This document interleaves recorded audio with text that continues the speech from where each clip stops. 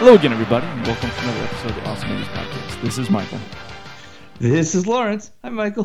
Hi, how are you? We've got a very special episode for you this week. What do we have on hand for you today? Well, assuming everything goes well in the next 30 minutes, you're listening to the Marc Summers interview episode. If it does not go well, you'll never hear this. So, what can I say? And we'll just drop tracks from our progressive rock group, the Marc Summers Experiment. Say more words.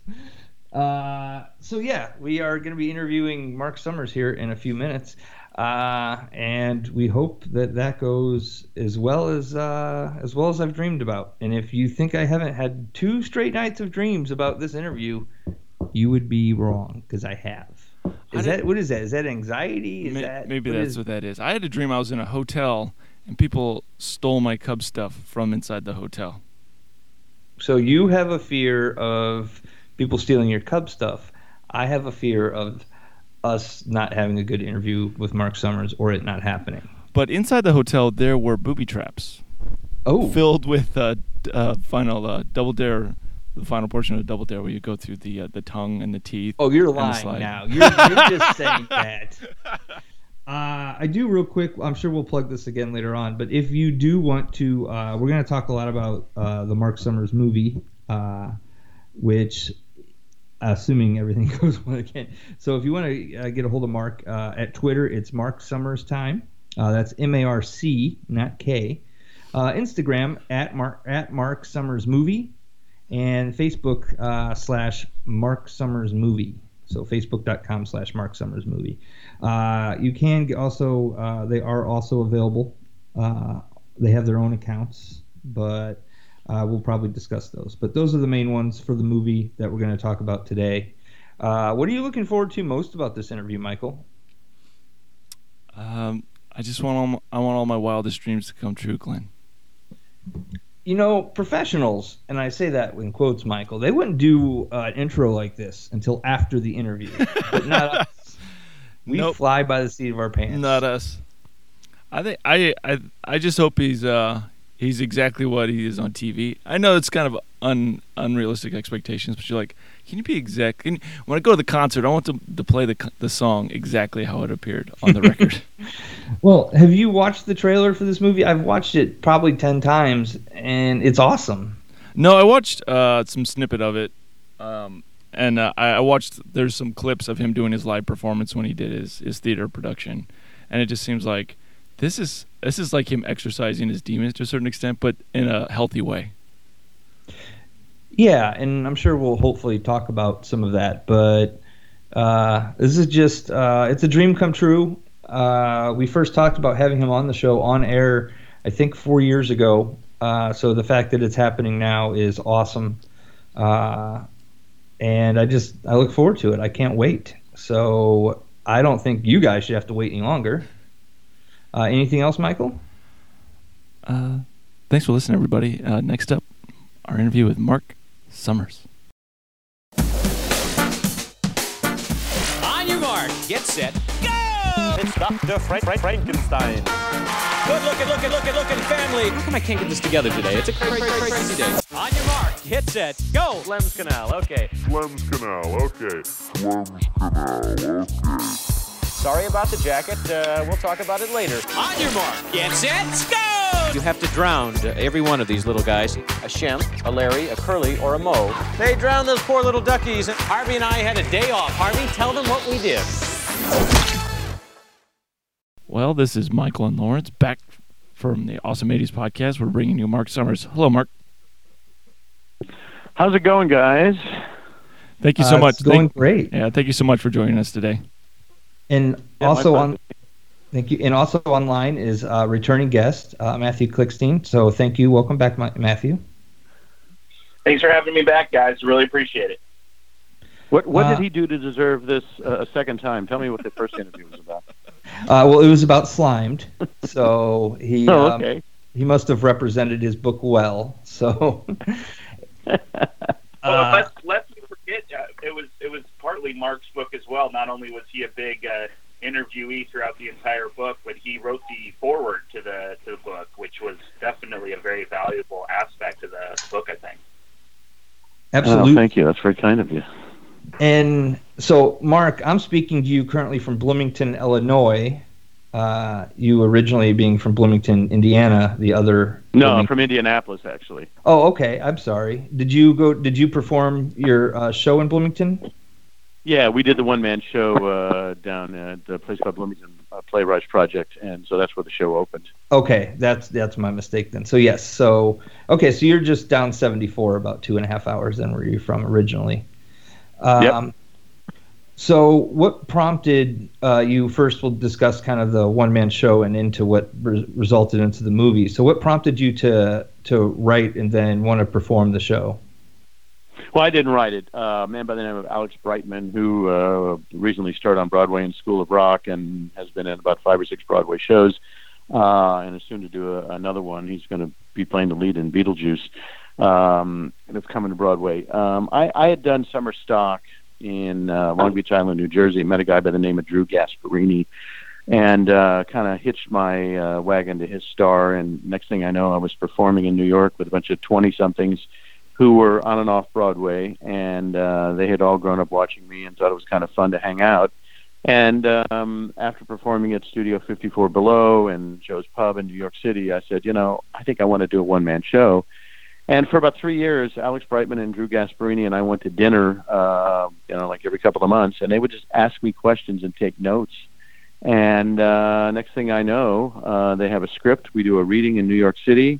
And about 4 months later, I'm in Bloomington, Indiana, getting ready to perform the thing. And theater was something I always wanted to do. I got sidetracked doing, shows where I was throwing green liquids at kids and then talking about, Fig Newtons to America and things like that.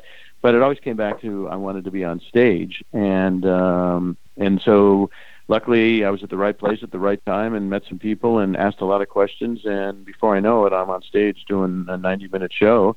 Then we did it at the Adirondack Theater Festival. And, now we're meeting with all sorts of folks who have interest to take it off Broadway. So, one never knows in life where these little experiences are going to take you.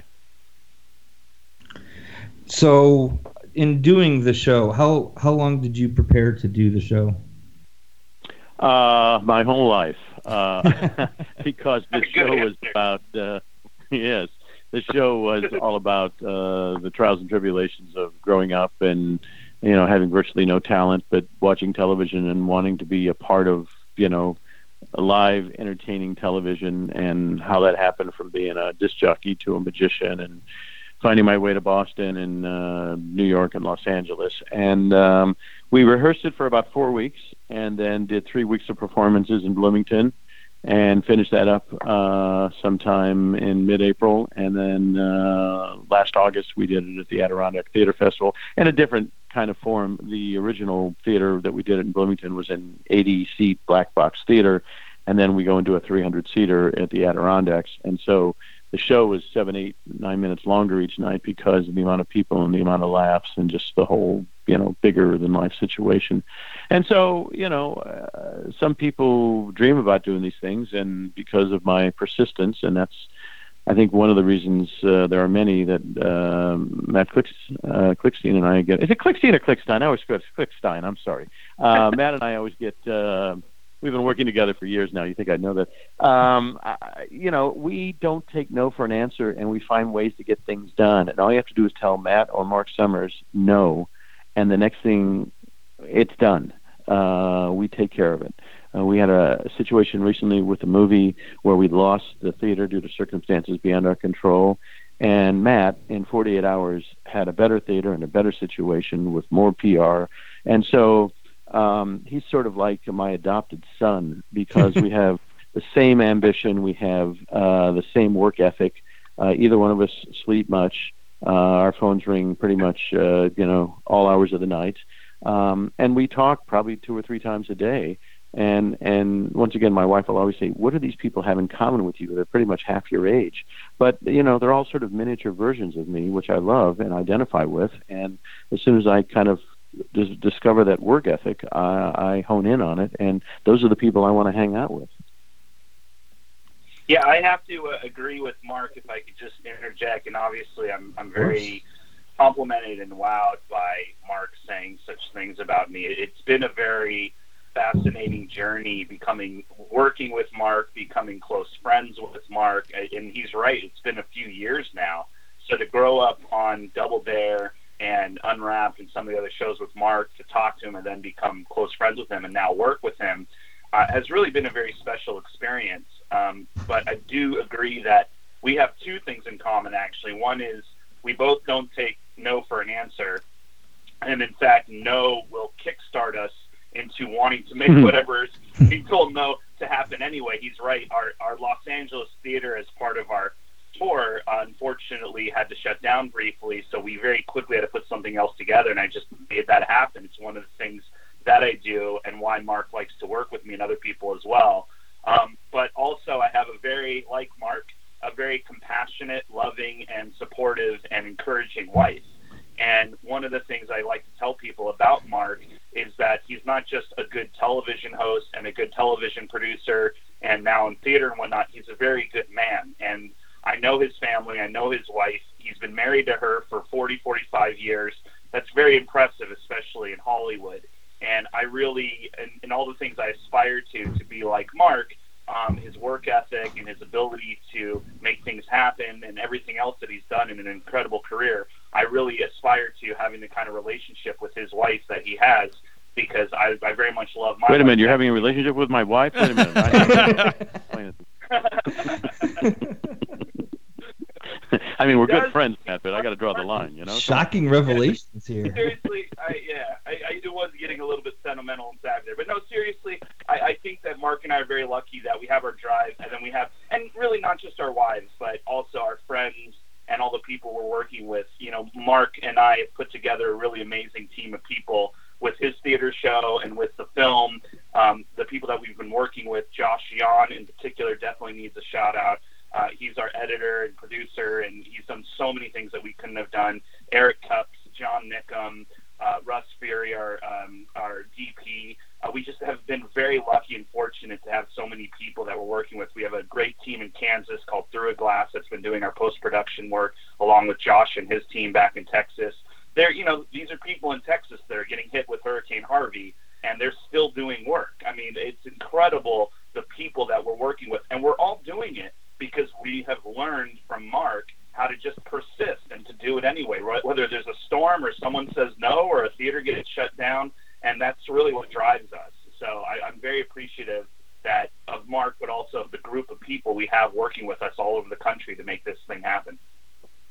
Yeah, and it's interesting, you know, Matt put this team together. I didn't know any of this. You know, Matt had come to me and said, you know, we should do a movie, and twice I said, no, we're not doing that because who cares?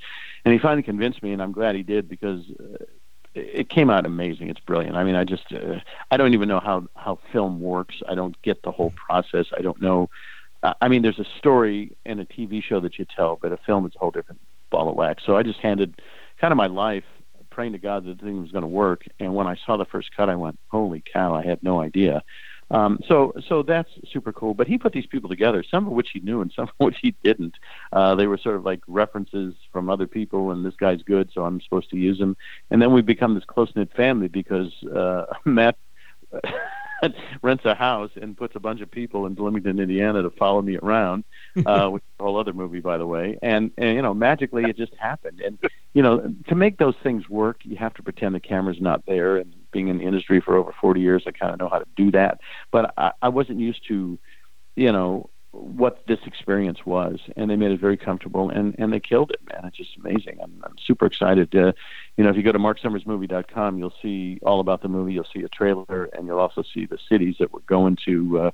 We open October 8th in Los Angeles, and then we go to New York on the 12th and Philadelphia on the 13th, and you will follow from there Austin, Chicago, Baltimore. And so we're trying to hit all different parts of the country, and hopefully people get a chance to take a look at it and enjoy it as much as we enjoy doing it. That's great. Yeah, I'm going to put you guys on hold for 2 seconds. Don't go away. You guys talk amongst yourselves. I got to grab this. Don't go away. All right. Okay, no problem. Just to tag in there, because I think it's really important to note, and especially for a lot of the Marc Summers fans out there, we really deal with in the film a little bit of what Marc was talking about, where it was so effortless for him to be filmed while we were around and observing him, especially for that first part when we were all together there for an entire month watching him develop his theater show. We obviously shot a lot of other things since then with some of his celebrity friends and colleagues like Ryan Seacrest, Neil Patrick Harris, Guy Fieri, who's been very supportive and helpful with the project, and others.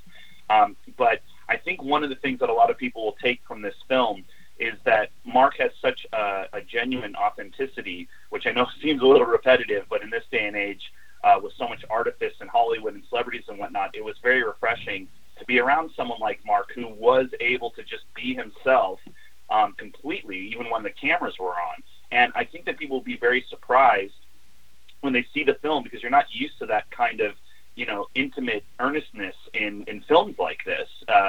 And, we're really going to actually see a real perspective of Marc that I think people haven't really seen very much of.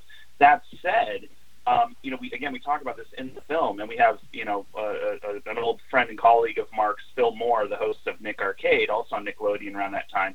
He makes a great point that Marc really led the whole scene in what's become so regular now on YouTube and everything else, where he was just the guy, and he would just stand there on the podium, his arm there, like he's just hanging out with you. And knowing Marc as I have over the years and introducing him to friends of mine, just want to meet Marc Summers, they always come away saying, that's not like I knew him for years.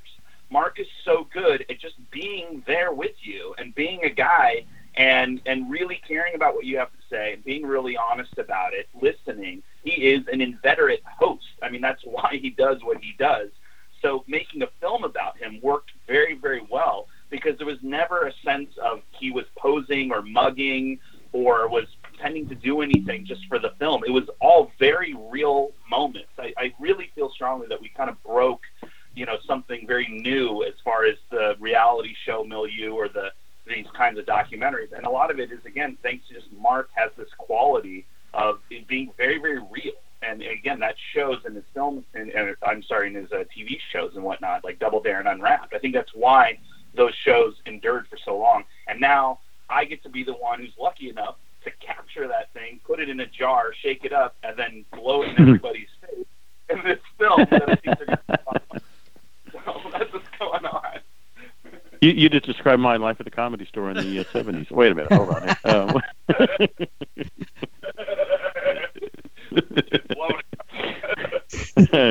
I never did drugs. It was an opportunity. What can I tell you? So as you're going around and touring this film, are you getting a chance to interact with some of your fans as well as you go from city to city? That's the game plan. I've done that throughout my entire career. We toured Double Dare for 8 years. We did 40 personal appearances a year for 8 years. And if you can't interact with the people who watched all those years, what fun is it, So, yeah, I'd love to hear the stories and find out, building obstacle courses in your parents' living room, dining room, and, getting grounded for a month and just whatever the stories are. And, I've been sort of Dick Clark-ish in that kids grew up watching me on Double Dare and What Would You Do, and then followed me over to Food Network. And it's a pretty loyal audience. I've been doing it, since I went on first time on television in 1976. Okay, that's frightening. So I've been around a while. And, these people have been very, very kind. And, why not hang out with them and have a drink or whatever? So, yeah, we're going to be playing in some cities some physical challenges and doing a lot of Q&A. And there's pretty much no question that I won't answer. I'm a pretty open book. I think everybody knows pretty much everything about me anyway. But, it's just fun. I'm looking forward to this like crazy. So, Lauren, I yes. just add in there, because I think this is a really important part of why we're doing this tour, which is, again, like the film and like Marc's career in life, is very unconventional. It's actually caused some interesting learning curves with things like licensing songs and so forth, because what we're doing is actually quite unique with this particular kind of tour. We are sort of foregoing the typical film festival circuit to start with. Later down the road, maybe we might look into that, or if we get some more invitations, obviously, as we continue to do, as people are learning about the film. But Mark and I really wanted to do something very special, and we wanted to celebrate not only the film and his life and career and this amazing theater show that he and Alex Brightman and Drew Gasparini and all these great people put together that the film really focuses on, but also just to celebrate the community that has grown up around Mark over all of these years, all the 80s and 90s kids, and now even younger people who are learning about it the way that we might have watched, Twilight Zone or been into Woodstock or whatnot when we were younger. The previous generation. And we want to give something to them. So we really wanted to go out and say, we're not just going to drop this thing on Netflix or Amazon or whatnot to start with. Maybe later down the road so more people can see it. We want to get people out of the house. We want to get them to go someplace and to be somewhere where there's other Nick fans, there's other fans of Mark, or even just people who want to see the film. There'll be live music, there'll be Double Dare games, there'll be trivia. We really want to make something that is a unique experience every place we go to. And in fact, each place we go to, we have local bands playing, we have local, celebrity guests, we have local partners from radio stations to different organizations and whatnot, so that you will not be able to duplicate this thing just watching at home on Netflix or Amazon or, a cable channel. We would obviously love to do that maybe later down the road, but this is going to be a very special kind of experience where, going to have to get off the couch and out of the house and go and have a really fun night. We're doing a few. And here's the other thing. Yeah, go ahead. No, I was just going to say, how many times did you, watch television? I grew up watching Johnny Carson, Ed Sullivan, those kind of folks. And, never in my wildest dreams would it ever have happened that I would get a chance to interact with the person that I grew up watching. And so there's an opportunity that I think, it's somewhat paying back, the audience for being so loyal. But, it's fun. I mean, I know certain celebrities don't want to interact and, don't look me in the eye and all that other kind of stuff. Hell, we're just people. You're not special because you're on television. And I think that that's the aspect that I enjoy the most, because we do this thing called Drunk Double Dare in Philadelphia during Beer Week every year. And, the same people tend to come out, but then we get, the newbies as well. And why? Because between shows, Harvey and Robin and I do pictures and autographs and tell stories and do shtick, and it's just fun. And because it's one big family is what it's about. And without those kids growing up and watching us and having those stories, things wouldn't be where they are in my life. And so it's the whole thing's cool, and I'm glad that Mr. Klickstein or Klickstein, take your pick, actually followed up and got me to do this thing. It was a good deal. So, as a parent of children who are the age I was when I first started watching Double Dare, I was very excited last year when Nickelodeon did the special where they would air some of the old episodes and then they cut in with you doing some of the newer version that you guys filmed. Was that a lot of fun to just get back and do that in front of the camera again? It was pretty scary because, let's face it, we haven't done it in 20 years. And we had a mini rehearsal, mini rehearsal day of. And then we just did it. But it's sort of, for me, after doing 525 episodes, is like riding a bike. It's sort of like you never left. But I didn't know what the reaction was going to be. And you're doing it in a nightclub, and people are older and they're drinking. And it was cool. Had a really good, time, and I continue to do it for private parties around the country and, various events, and every now and then an ad sales event for Viacom who want to bring back the nostalgia aspect and whatever. So, it's kind of never gone away, and I get to brush up on it every now and then, and, it's all cool. It's all fun. Listen, if I had my life to live over again, I'd pretty much do it the same way. It's been, a great ride. From this is Michael here. From a fan's point of view, it felt like there's a little more intimacy in the 80s and the early 90s programming on Nickelodeon, because it felt like they used like real kids, like you could actually see yourself in the kids that are on Nickelodeon. And I definitely felt like it helped us relate. I mean, do you think that was the case? That was a key point. Yeah, I always say that, on Disney, it was blonde-haired, blue eyes, perfect, coiffed children. And on our show, it was kids with acne and bad hair and, had trouble walking and chewing gum. But that's generally how people are. And, we were shooting in Philadelphia because it was cheap. We, spent like $16,000 an episode when we started in 86. And the Philly accent, now I've lived in Philadelphia now for, on and off for the last, 40 years. But, for the last 12 years, I've been there doing Restaurant Impossible and Dinner Impossible. It's where my office has been. But when I first got there, the accent is bizarre. And, they say, instead of saying water, they say wooder. They say, I got to talk in the phone. And so they have this one term where during the summer, everybody in Philly goes, now you and I would say, we go down to the water or we go to the beach. Well, they say, I go down the shore. What? Go down the shore. And what they're saying is they're going down to the shore, but with the Philly colloquialism, it's down the shore. So they're going to down the shore. And and so, I'm on, episode 4, and I said, what do you like to do for fun? And the kid says, I like to go down shore. And I go, excuse me? And down the shore. And I'm looking at the producer, like, what language is this kid speaking? And so, it was all those things of the colloquialisms and, I kind of made fun of the kids in a fun way, and they knew I wasn't making the joke, at their expense, but we were just kind of having fun with a wink and a nod.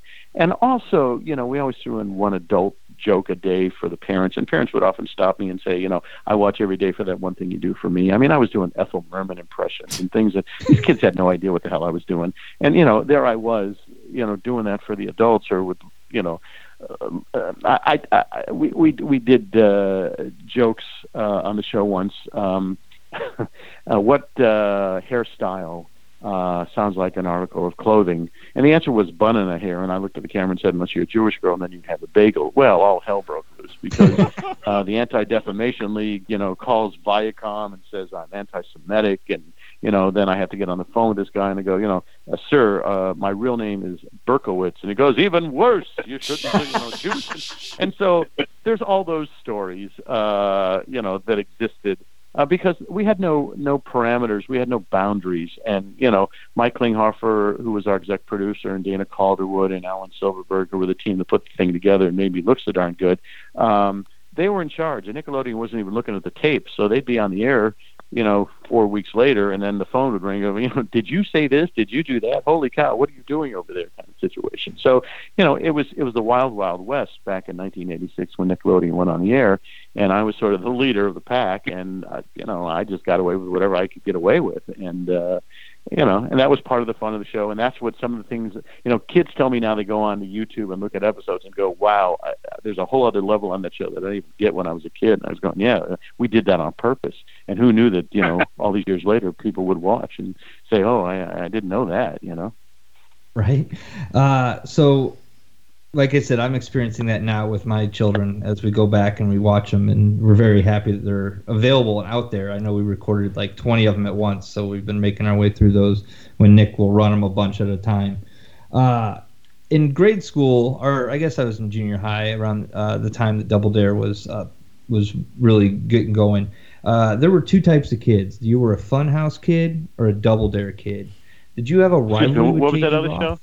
Exactly, that's what I'm saying. I was a Double Dare kid. Funhouse. Did you? I heard of that show. Yeah. Did you ever have a rivalry with J.D. Roth? Like, I mean, well, here's the deal with J.D. Okay, I've known J.D. is actually my neighbor right now. Okay, yeah, I've known J.D.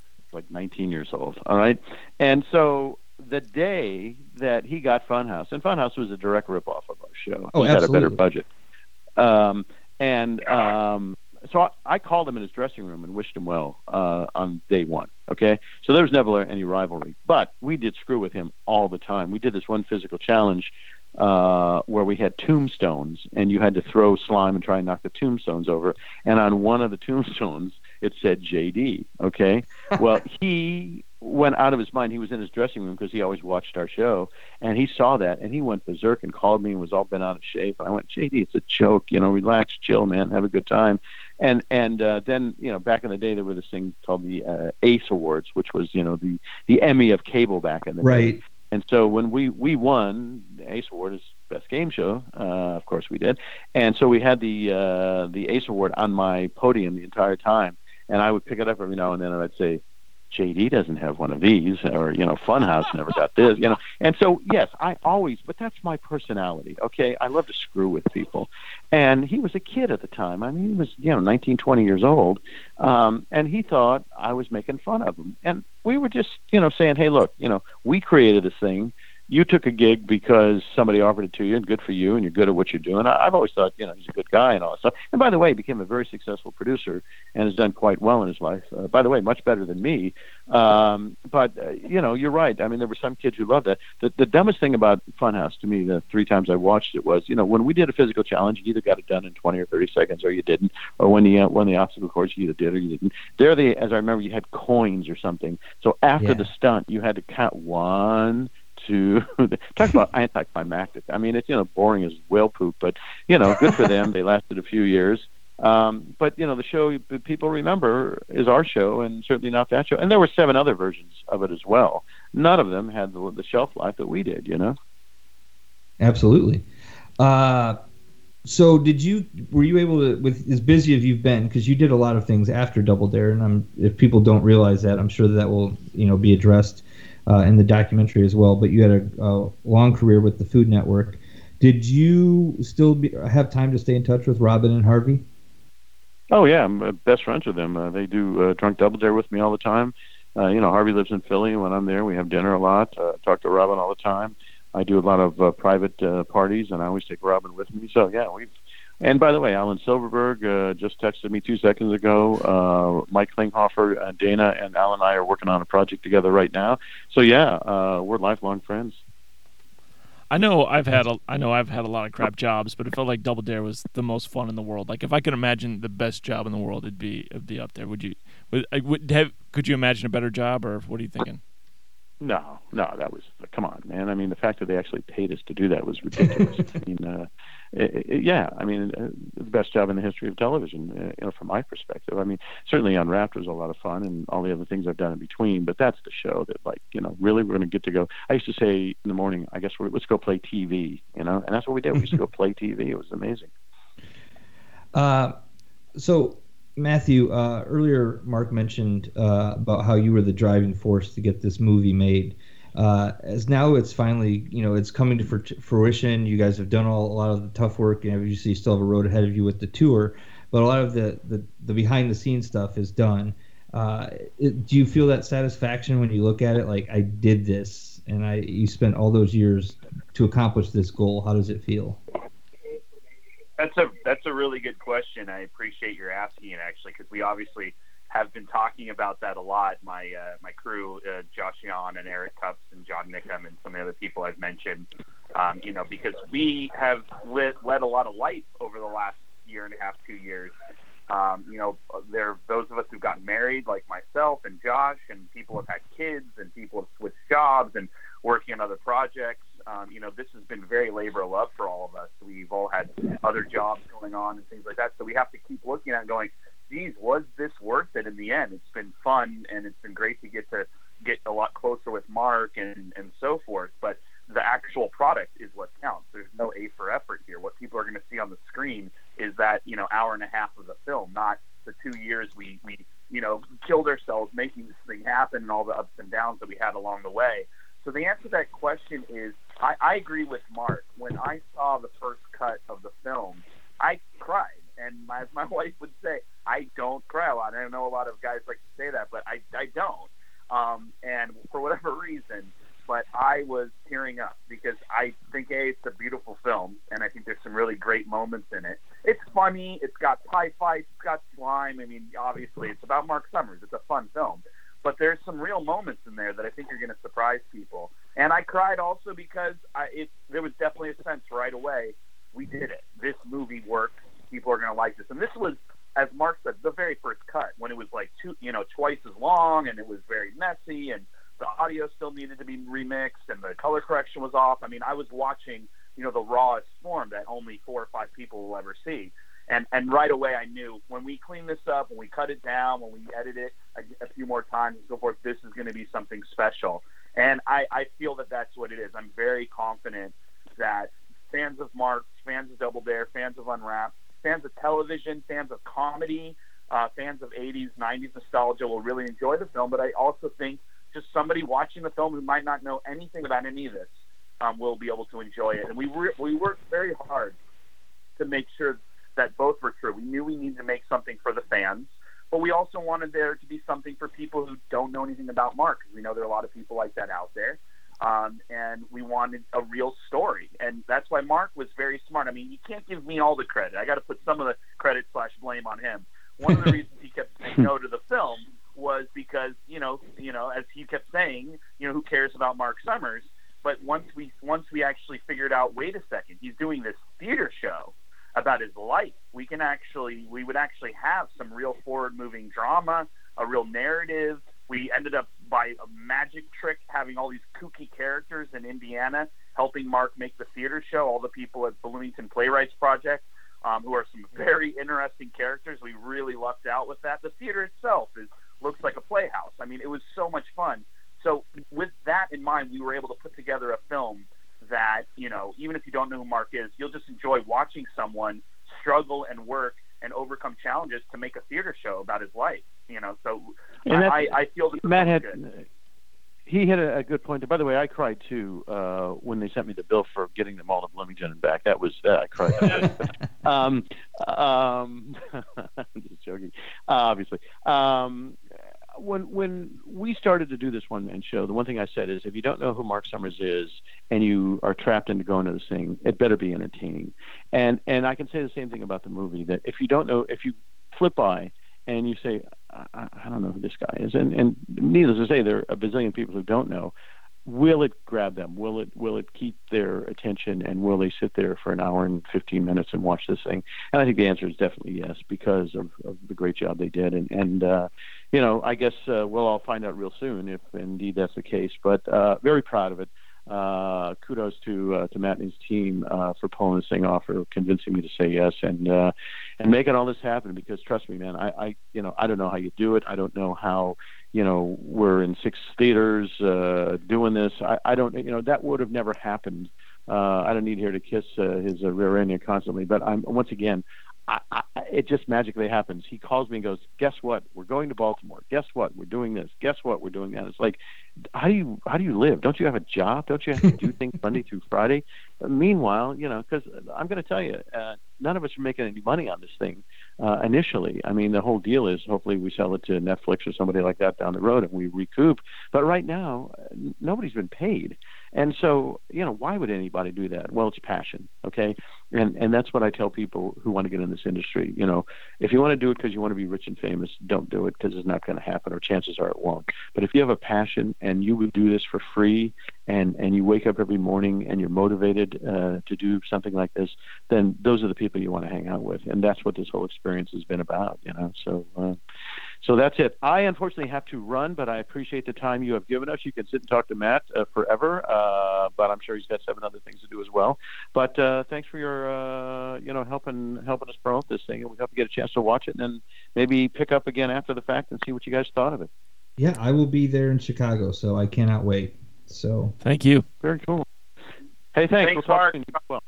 To put it on paper and to act it out and go back and do it is why I guess I'm an emotional wreck. What he said to me years later was, it was such good TV, I didn't care. I defy anybody to ever look at an episode and say I was not having a good time. I didn't talk about having cancer nationally because in show business it can ruin your career. He's had these weird and wild chapters. He seems like a kind of unstoppable dude. Highlighting his life in this theater performance is probably one of the bravest, most giving things somebody could do. I think there's a lot to learn, a lot to love, a lot to share, a lot to experience. But the life of Mark Summers, well, it should be a ride at an amusement park, because it's got every twist and turn you can imagine.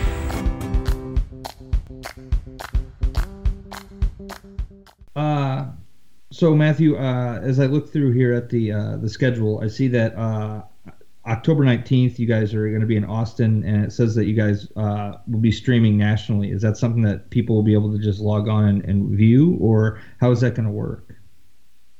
What's going to happen is we have been lucky enough to partner up with Alamo Drafthouse. As I mentioned, we've been partnering with a number of different organizations around the country, locally and nationally, so that we can actually do these shows. Because, as Mark said, there's no money in this.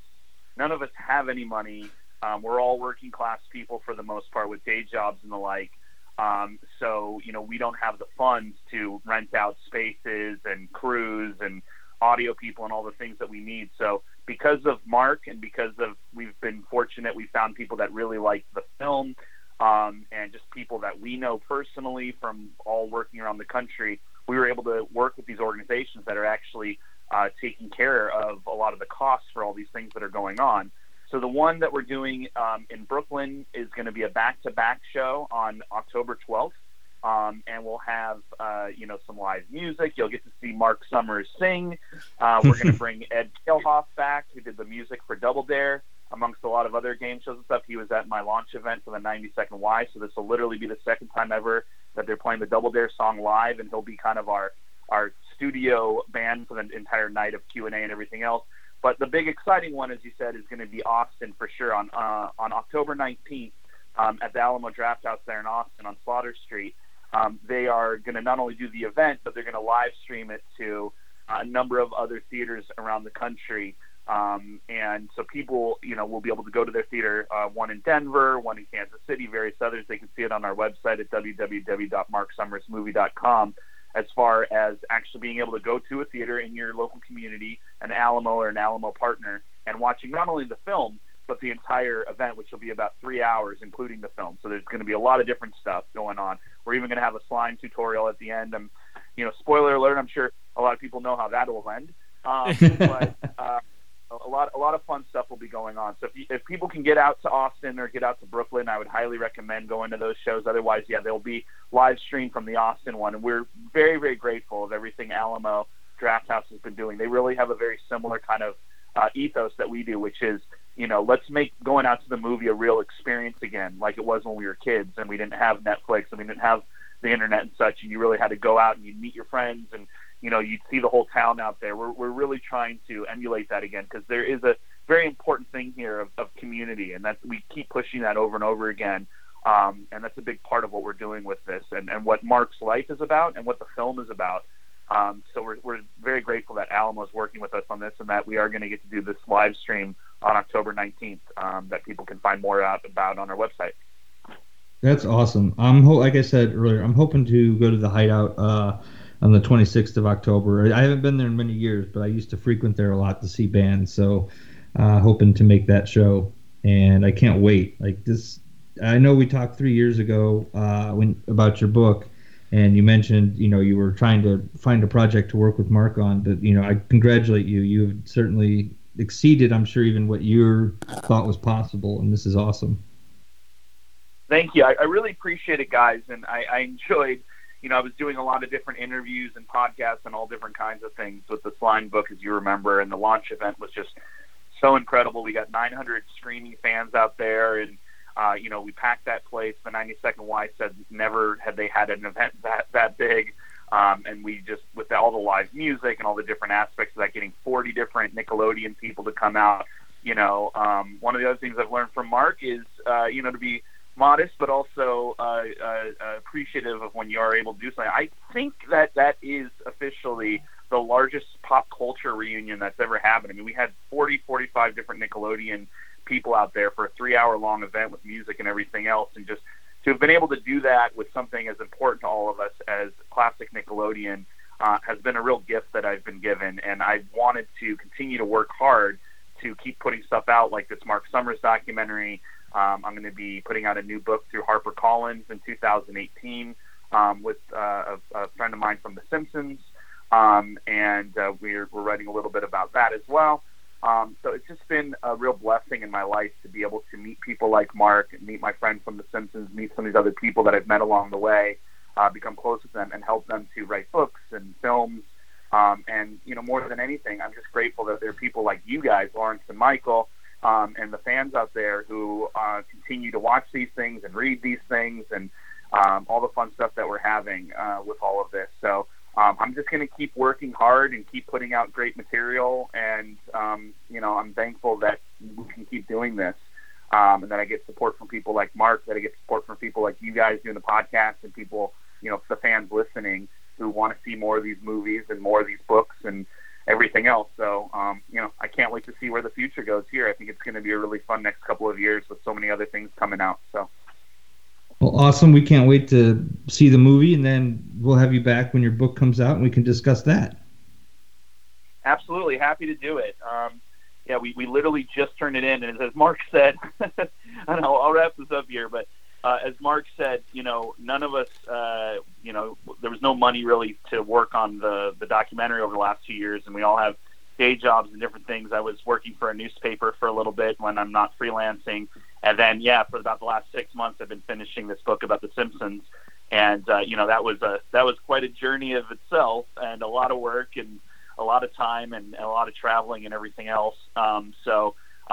It's been an interesting year for me, getting married and working on the Simpsons book and working on the Mark Summers documentary, and just juggling it all along with just, again, my regular freelance work. And when I was still working for the paper for a bit before I literally had to quit because I just didn't have time to finish the documentary and the book.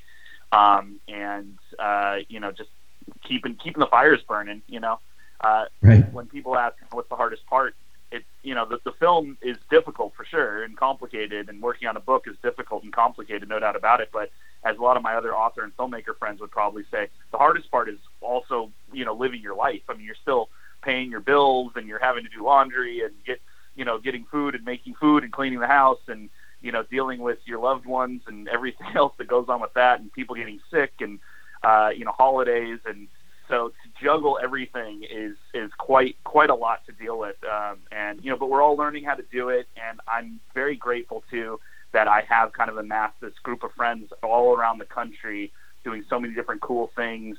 And we sometimes get to work together, like on a documentary like this. And sometimes we're supporting each other's different projects that we're all doing, and just kind of learning from each other and taking, advice from each other and saying, oh, how did you handle that interview? Or what was it like going to that convention, or whatever it might be. So it's really fun to kind of be growing up in this field with so many of my different friends all around the country doing all different kinds of things. Some of them are even in the film. I'm thinking a lot here of my good friend Cassine Gaines, who did the book about Pee-wee's Playhouse and Christmas Story, and recently did the Back to the Future one. He has a Dark Crystal one coming out soon. He's actually in our film as a pop culture historian, talking about Mark and such from sort of a more scholarly level.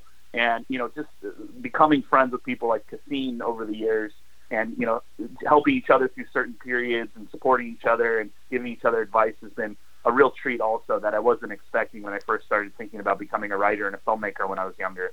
So just, again, it's community. And as Mark said, it's the family, and the family just keeps growing. So I can't wait to continue doing this. Well, sounds great, and we can't wait to talk to you again. I will look for you in Chicago if you will be there. I absolutely will. And for all your Chicago people, Hideout on October 26th, we are working with Mr. and Mrs. Wednesday Night, my good friend Lily Emerson and her husband Charlie. I think it's going to be a really fun night, and a very different one too, I have to say. A lot of the other screenings and events will be at places that hold 500 people, 1,000 people. We specifically wanted to end on a note at the Hideout. I really like that place. I love Chicago.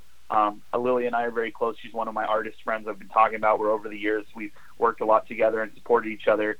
And I wanted to do something with her and her husband. And we said, it'd be really fun to kind of end this on a small place, a kind of little hipster bar, sort of an underground little space that's sort of cool. But, we're not going to pack a lot of people in there. Obviously, it only holds about 100, 150. But I think it'll be a really intimate experience, something a little different than some of the larger things that we're doing. So definitely get your tickets now, because they probably are selling out if they haven't yet, since it's such a small space. But it should be a fun night for sure. So. All right. Well, thank you very much, Matthew. Okay, thanks. Thank you.